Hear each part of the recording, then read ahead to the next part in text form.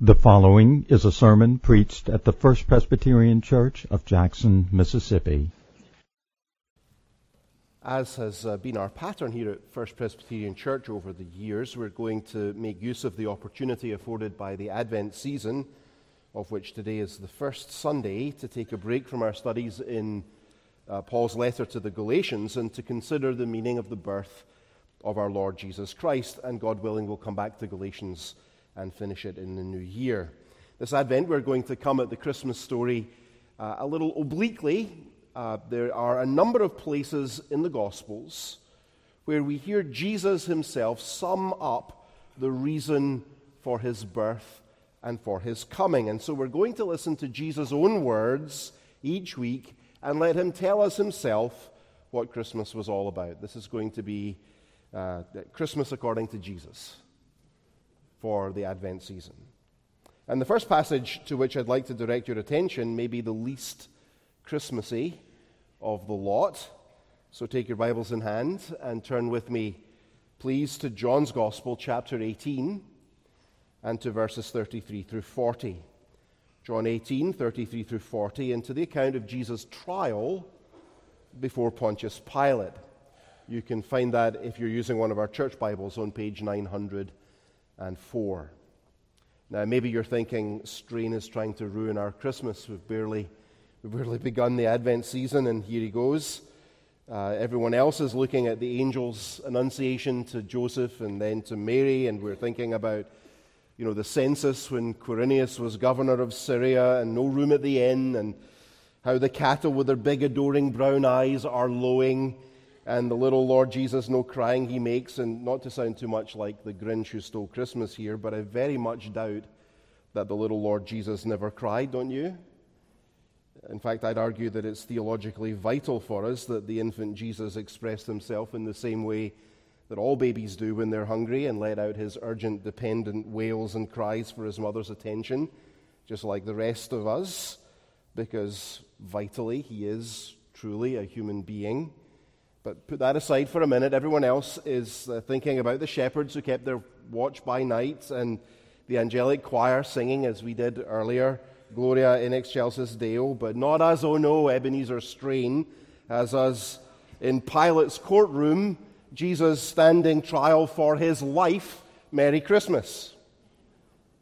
Well, I hear you, but before you write me off, you might consider that right at the climax of the trial, in John 18:37, Pilate will shortly render his verdict, and all the momentum now is racing toward the cross. Right here, Jesus himself is thinking about Christmas. As he faces death, he's thinking about his birth and about why he came. Listen to part of John 18:37. For this purpose I was born, and for this purpose I have come into the world. We may not prefer to think about the sufferings and the crucifixion of Christ, and we might wish to stay on the nativity at Christmas. But the truth is, there really is no way to make sense of the nativity without the passion, and no way to understand Christmas without the cross, is there? We can't stay at the manger. We have to follow Jesus into the courtroom and on to Calvary. And so I guess if you're hoping for the sermonic equivalent of It's a Wonderful Life to leave you feeling all Christmassy this Advent season, I'm sure you'll be disappointed in these messages.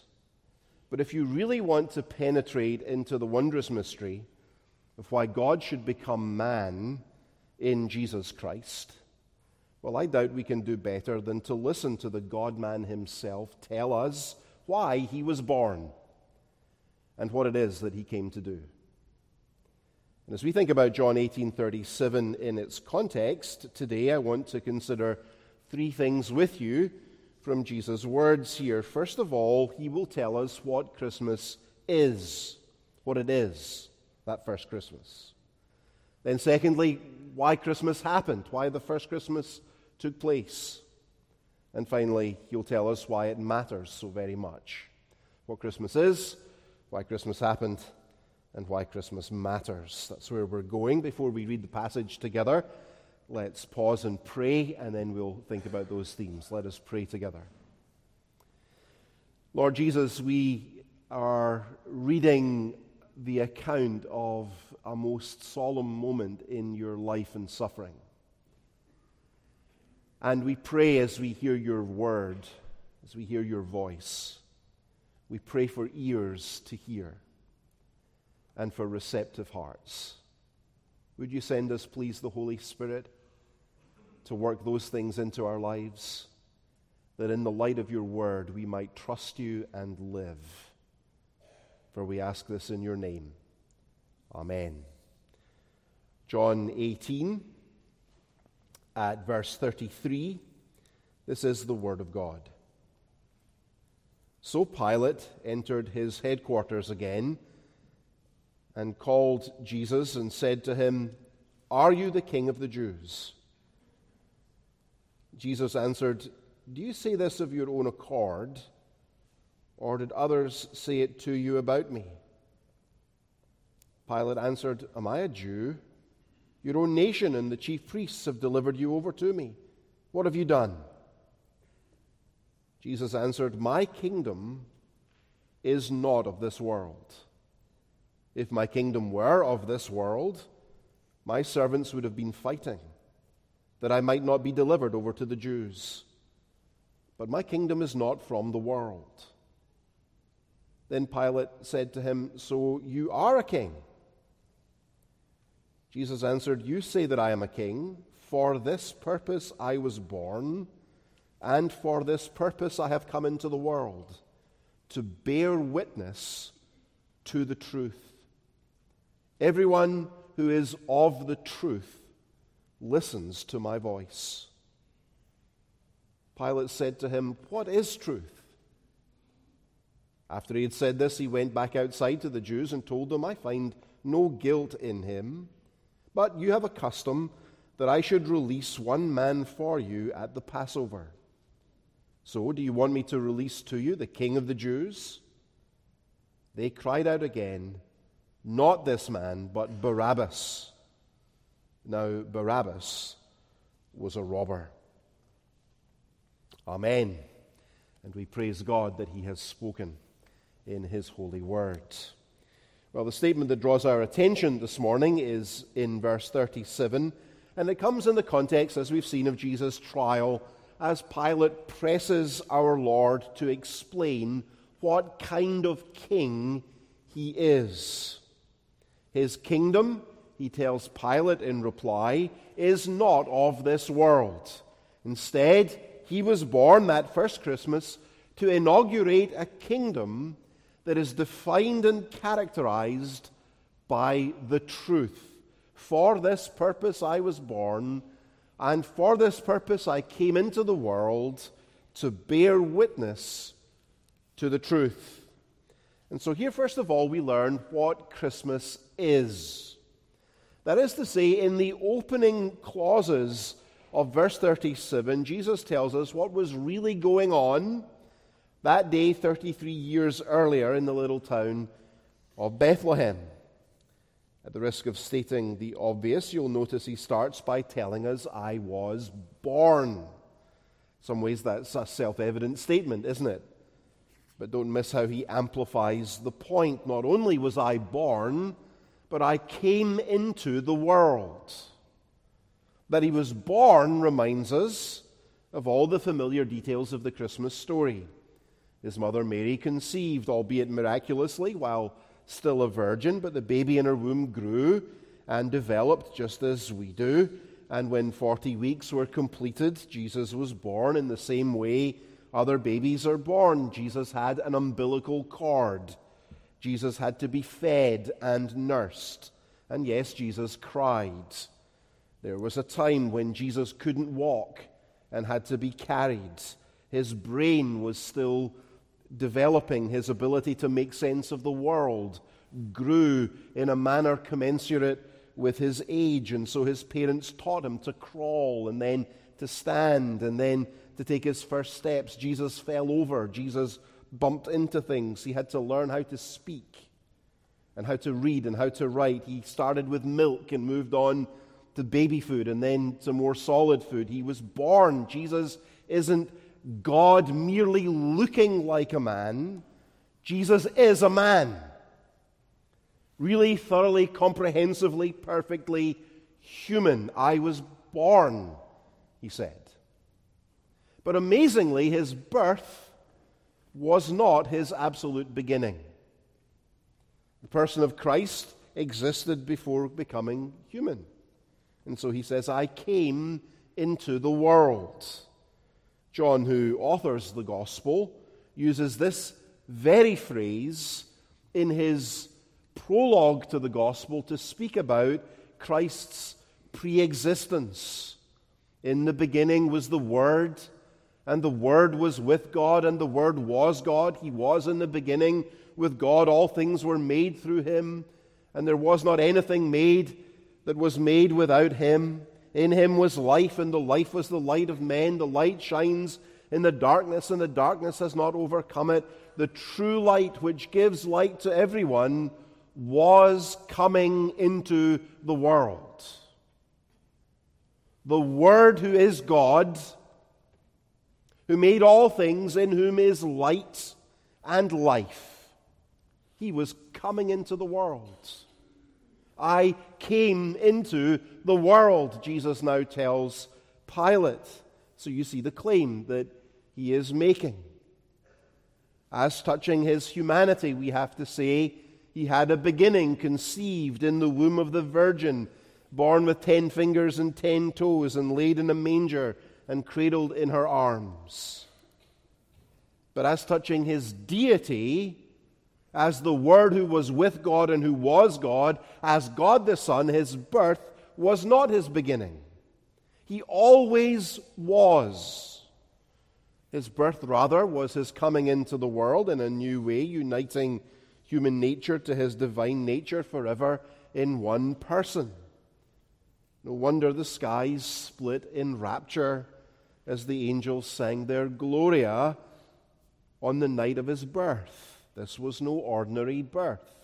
No wonder the shepherds worshipped him, and the wise men brought him gifts. No wonder the aged Simeon, when he took the child in his arms, exulted and said, Now you are letting your servant depart in peace according to your word, for my eyes have seen your salvation. The one who was born was the one through whom all things were made, and without whom was not anything made that has been made. Mary's child, nursing at her breast, was Mary's God, in whom she lived and moved and had her being. God of God, light of light, lo, he abhors not the virgin's womb. Very God, begotten, not created. O come, let us adore him, Christ the Lord. One more quick thing about what Christmas is from our text. You'll have noticed twice over, Jesus says, for this purpose. For this purpose I was born. For this purpose I came into the world. Not only is Christmas the birth of the God-man, but it was therefore necessarily, of course, a purposeful birth. A birth according to plan. We're not to imagine that Jesus was born, and then as he grew like the rest of us, he sort of figured out what he wanted to do with his life. To be sure, Jesus grew in his understanding of his mission. He learned from the Scriptures. He had the benefit of direct revelation from God by the Holy Spirit to his human mind, so that his comprehension of what it was he was born to do certainly grew and matured and deepened over time. All of that is true, but there never was any question about what his purpose was. He didn't cobble it together or invent it for himself. He did not set his own path or chart his own course. He was born and came into the world for a purpose. His birth was itself according to plan.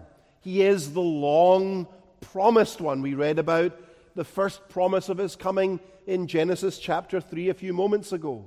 The seed of the woman who would come to crush the head of the serpent. The seed of David who would reign on his Father's throne forever, the seed of Abraham, in whom all the nations of the earth would be blessed, the Lamb of God who would come to take away the sin of the world, the prophet like Moses, the wonderful counselor, the mighty God, the everlasting Father, the Prince of Peace, the Lion of the tribe of Judah, the Root of Jesse, the one the Father sent forth in the fullness of time, born of a woman, born under the law to redeem those under the law. Jesus didn't become Messiah as he matured and began to display aptitude. This is not a job he applied for. I think I'd be a good fit. That never crossed his mind. This is rather what he was born to be and born to do. All the ages have been waiting for him. All the hopes of Israel focused upon him. And all the need of all the lost in every age and in every place are met only in him. And so Jesus here tells us something about what Christmas is. It is the advent of the God-man, truly human, truly God, two natures in one person, forever long promised, eagerly awaited, and now finally come. But then secondly, Jesus tells us about why Christmas happened. Look again at verse 37. For this purpose I was born, and for this purpose I came into the world. Why? To bear witness to the truth. Why did Jesus come? Why did Christmas happen? It happened. He was born that he might bear witness to the truth. Two things to notice there very quickly. First of all, there's the witness language that Jesus uses. I came to bear witness, he said. Don't you find it striking he should use this legal language here in his trial before Pilate? Herman Ridderbos, one of the great commentators on John's Gospel, in his remarks on this verse, makes a very astute observation. He says, quote, Jesus standing before Pilate, before the judgment seat of Pilate, is using the language of the courtroom, but not as the accused, testifying in his own behalf, but as one who, in the suit that God brings against the world, has come to testify against the rule of the lie and for the truth. Jesus has reversed the roles in his trial with his answer to Pilate's question. He makes no attempt to refute the charge brought against them or to persuade Pilate that he is not a public danger. Instead, he is, in this trial, posing the questions that will really bring out the truth. Jesus is a witness here, isn't he? But he's not speaking in his own defense. No, Jesus stands before Pilate as a witness for the prosecution. In God's case, in God's lawsuit against all who have exchanged the truth of God for a lie and who suppress the truth in unrighteousness. Christmas happens so that sin and error and all the spiritual deception that blinds the eyes of the unbelieving world might be challenged and unmasked and exposed. Christmas happened so that no one could stand before God at the last day and say, there's no way we could have known better. We can't say to him, you didn't pursue us.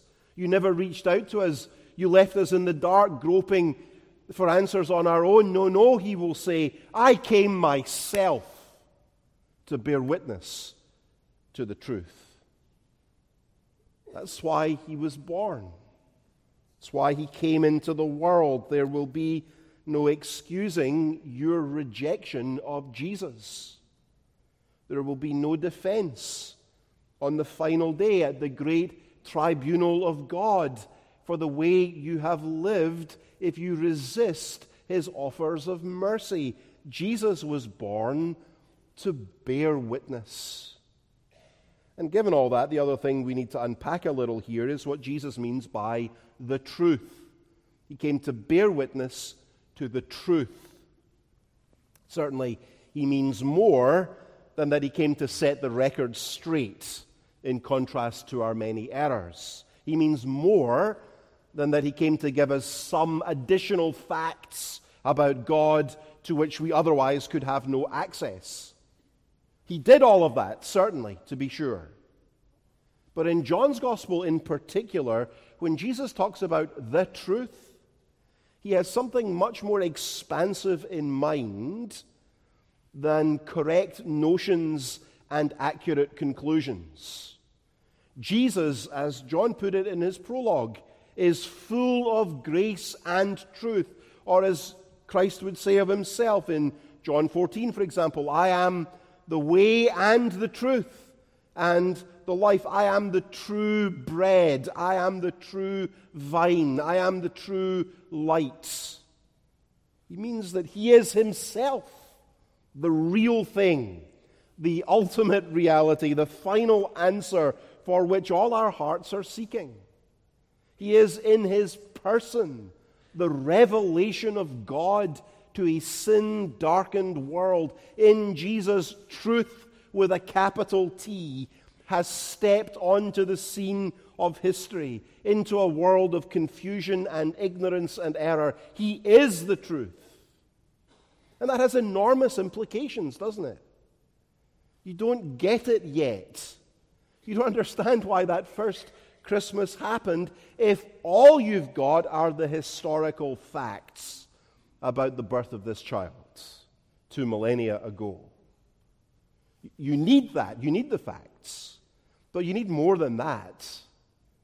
The first Christmas happened so that the truth himself might step onto the scene of human history.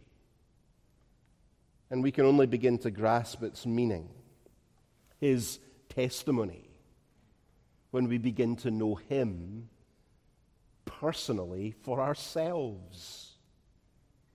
And that really brings us to the third thing that I want us to see here. First, what Christmas is. It is the birth of the Son of Mary, the long-promised Messiah, and the coming into the world of the Lord of glory himself, all in the person of the Lord Jesus Christ. And secondly, why Christmas happened. It happened that a testimony might be made, an irrefutable testimony, in person, as it were, by the truth himself, to the truth.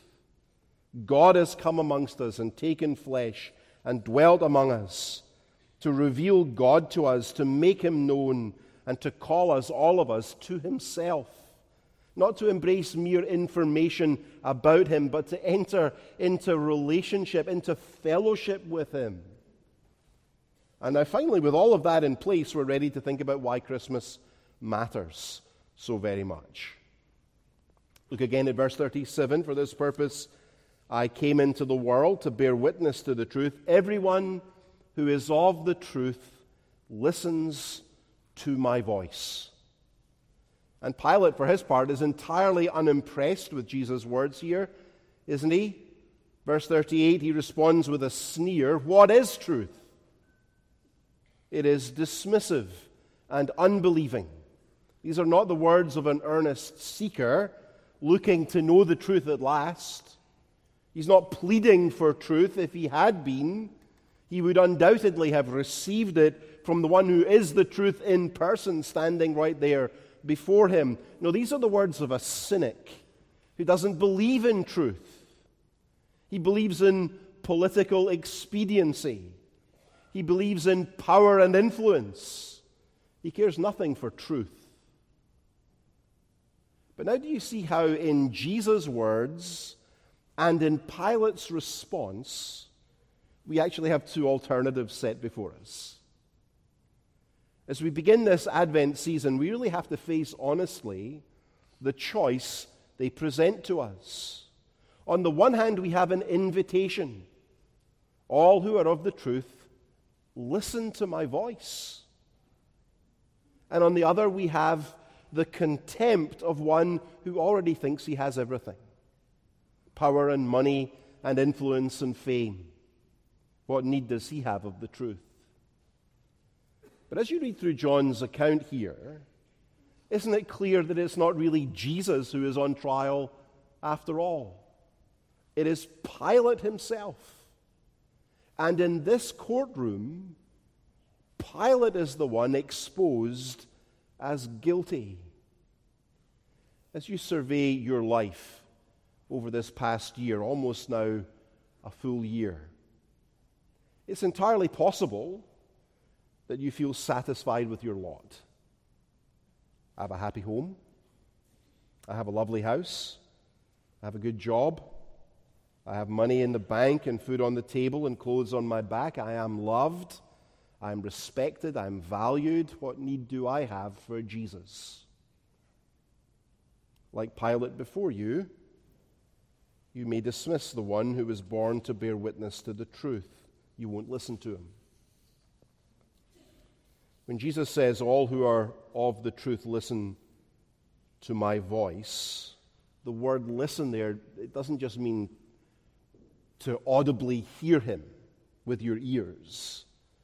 It means to listen and understand. It means to listen and believe, to embrace what you hear.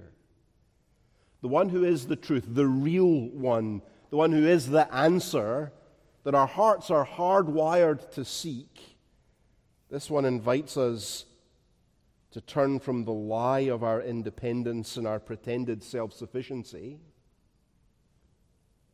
and to turn instead to him, to hear his voice in the word of the gospel. When we do that, he says, we become people of the truth. Not just truthful people, but people of the truth. True ones joined to the one who is himself the truth. His kingdom is a kingdom of truth, and all its citizens embrace him, the one who is the truth. Pilate, for all his power and all his position, knows nothing of the truth. He was living in darkness and spiritual blindness. But Christmas happened. Christ has come into the world. He was born for this purpose, to bear witness to the truth. And all who are of the truth listen to his voice. Can you hear his voice? Are you listening? He wants to shatter the darkness of your ignorance and spiritual blindness and the illusion of your independence and self-sufficiency. It's a hollow, empty deception that you are embracing. He wants to bring the light of truth into your hearts. Listen to his voice.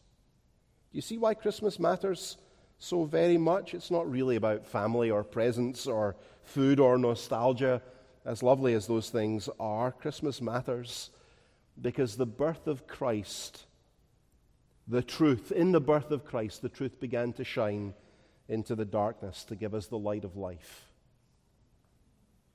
Until you listen to his voice, until you come to Christ in repentance and faith, until you entrust yourself entirely to him, you still walk in the darkness. But if you will come to him,